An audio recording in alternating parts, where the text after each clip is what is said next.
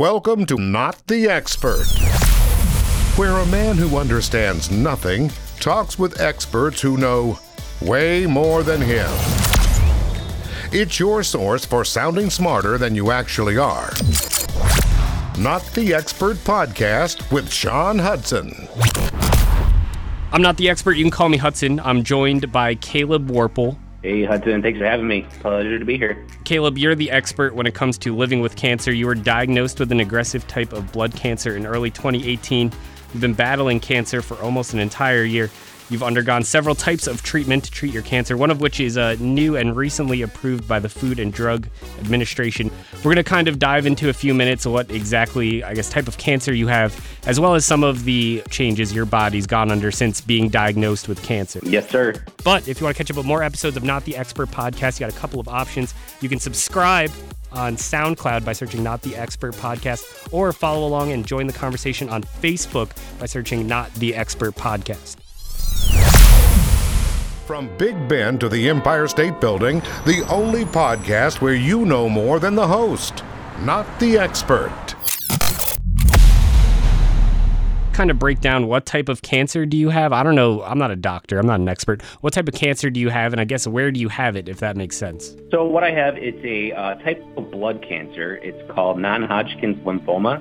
And what happens is this cancer actually originates in your blood and immune system. And so what happens is these cells start to divide and they create tumors basically anywhere in your body, because your vascular system, made up of your veins and different things of that nature, are strewn about through your entire body. So these tumors pop up anywhere. In my particular case, it showed up in my chest and my lungs. So the actual subtype of the lymphoma that I have is called primary mediastinal non-Hodgkin's lymphoma. So I had this tumor pop up in my chest and in my lungs, and that's pretty much where it started. It's in your blood, and then tumors start to form, and boom, you find out you have cancer. And it would have been possible, though, for this, I guess, to kind of pop up, is the word you used, anywhere in your body, or is it common for this type to be where you have it, like in the chest?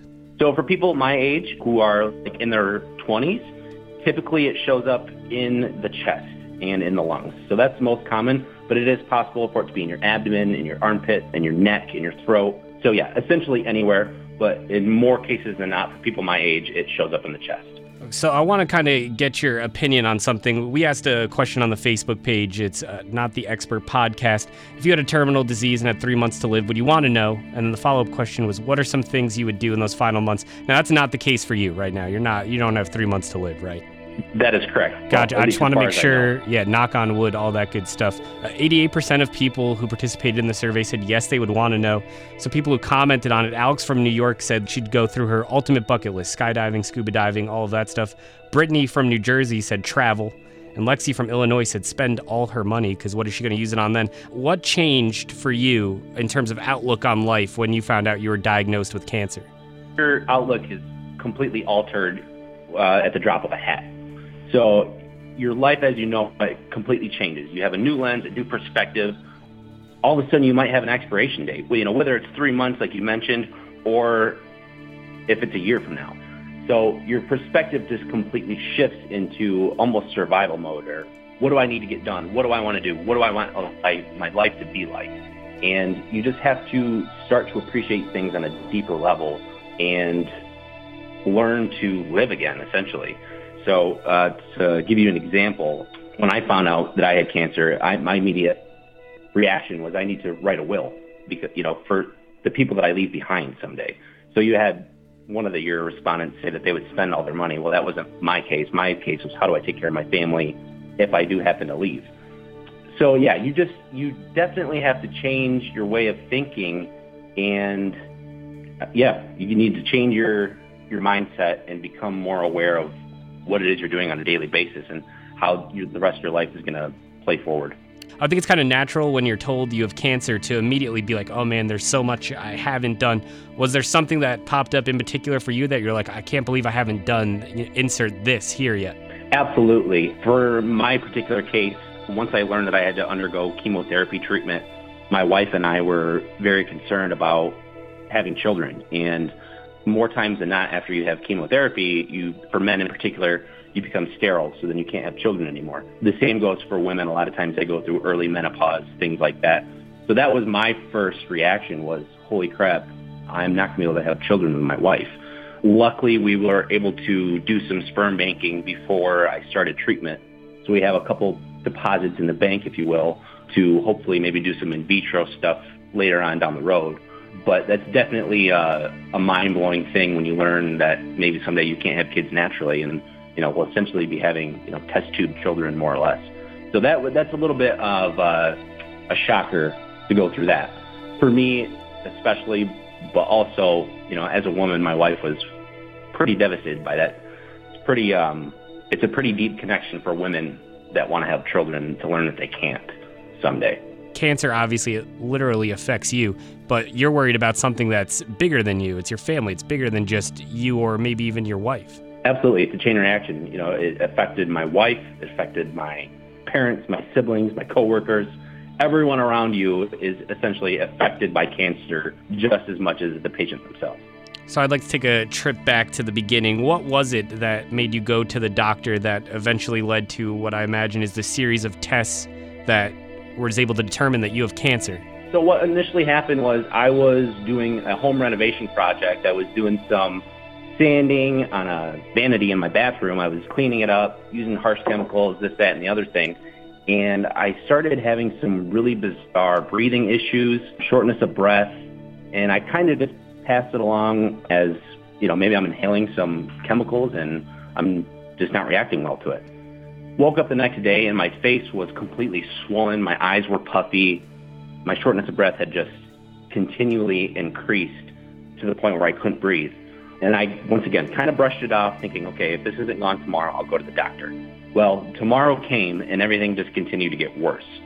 So I made an appointment with my doctor. And at this point, I'm coughing up blood and things are just progressively getting worse and worse.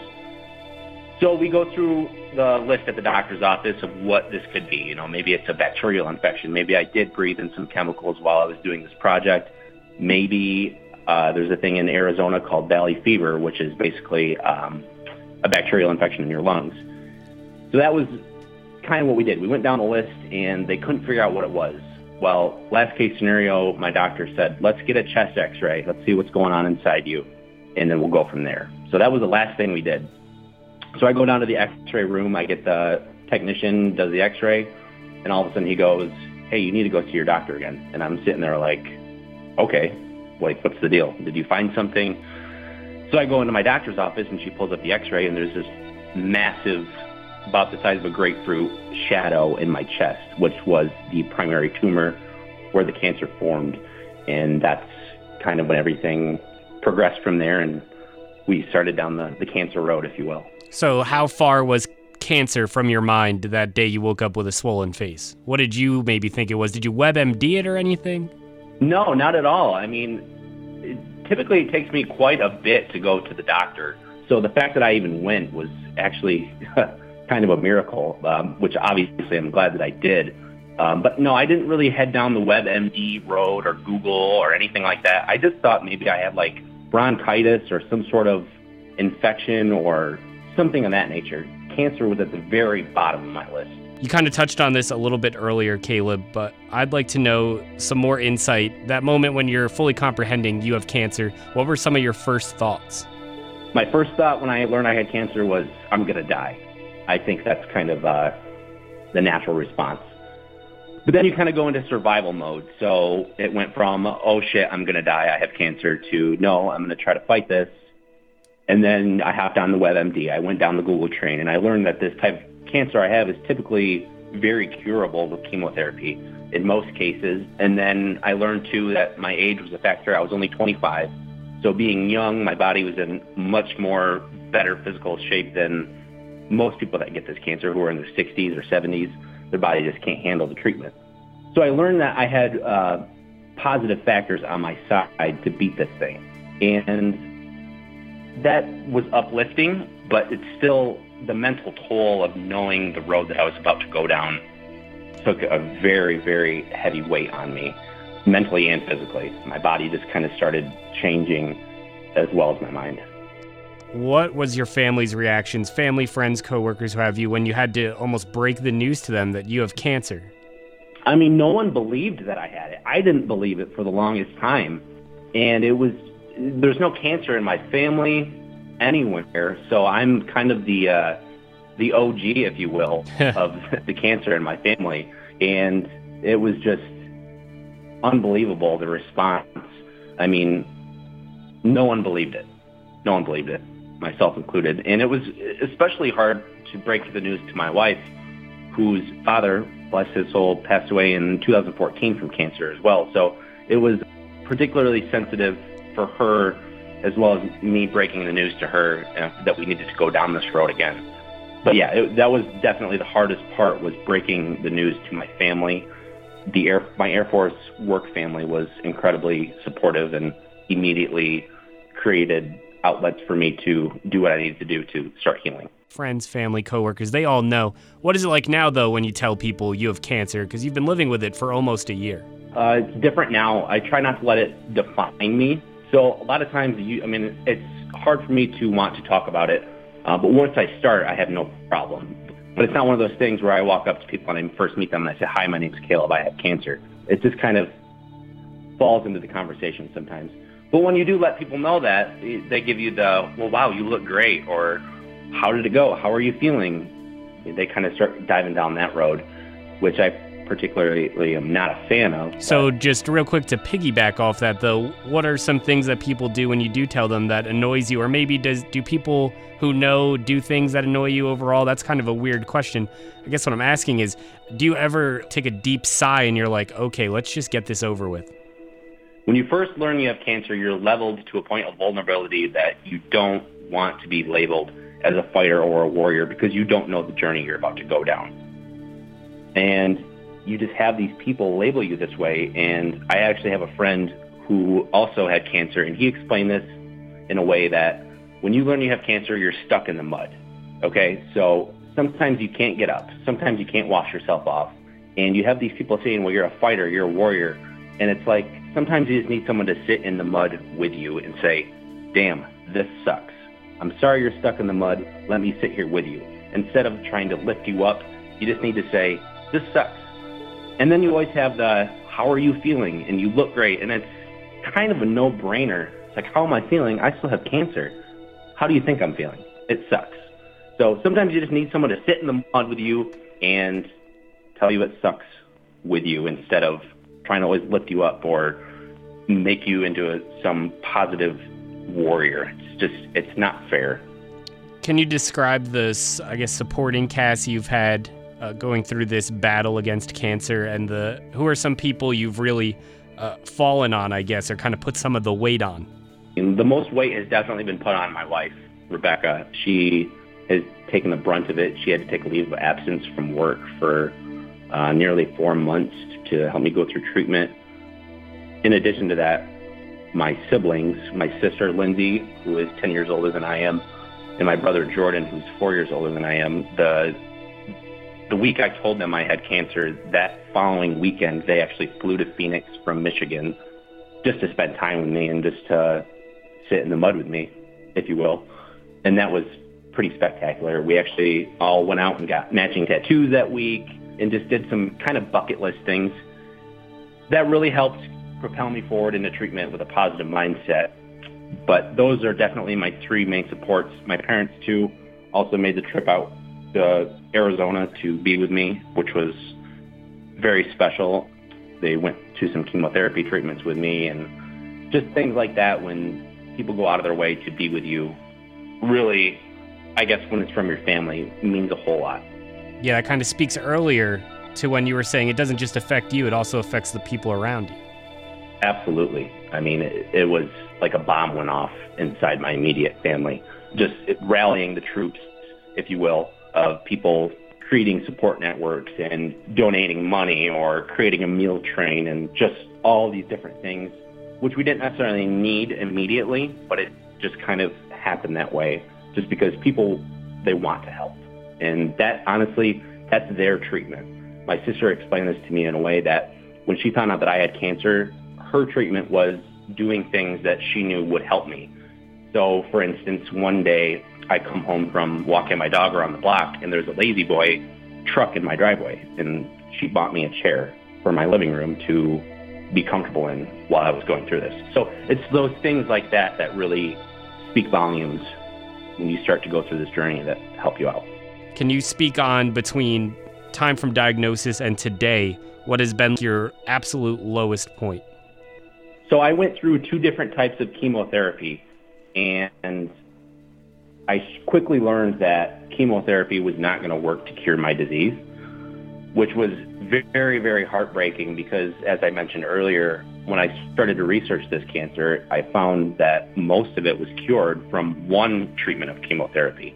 And I had gone through 2, and my oncologist came back and essentially said, look, chemotherapy is not going to cure you, so we're running out of options. We need to find something new that's going to cure you.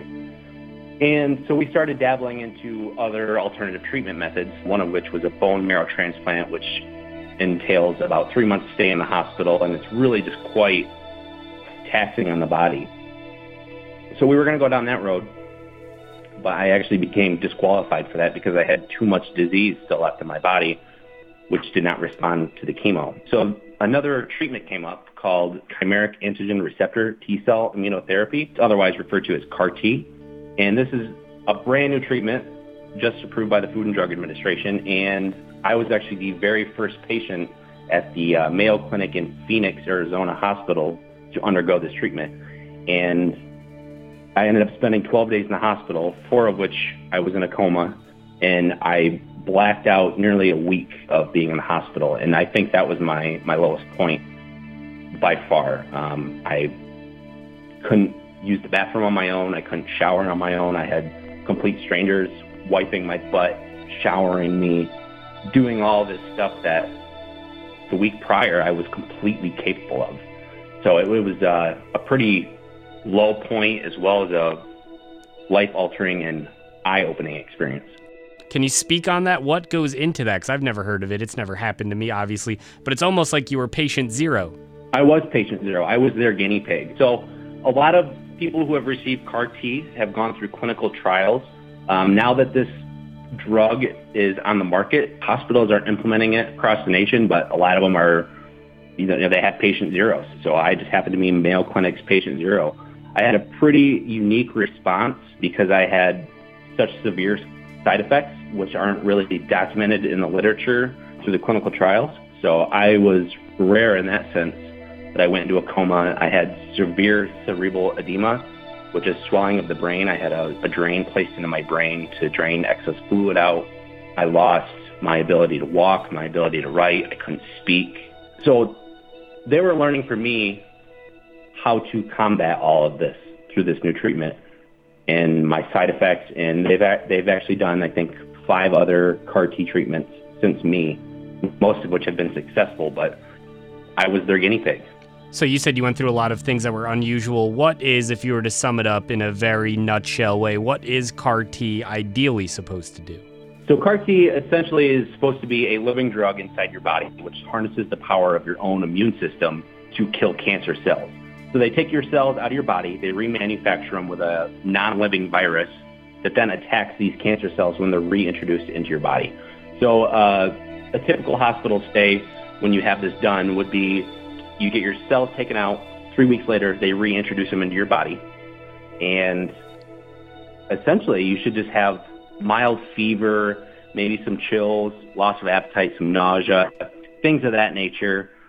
And the most fatal side effect is called cytokine release syndrome, sometimes referred to as CRS. And what that is cytokines in your bloodstream attack your brain, basically, and you can slip into a coma like myself, and you just become very confused, and you lose motor functions, you lose your ability to speak.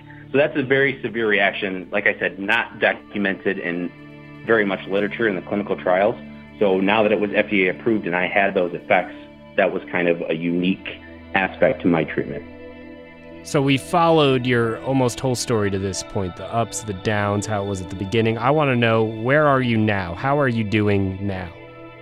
After the CAR-T treatment, 30 days later, I had a scan, a PET scan, which shows active cancerous parts in your body. And my scan revealed that 99% of the cancer was basically gone, which was a night and day difference. If you look at my scan before CAR T to after 30 days, it was, just miraculous what this had done as far as curing me. I feel like cancer is one of those things that we can talk about it all day, and you can read a million articles about it, but until you live it, there's no way to even really understand.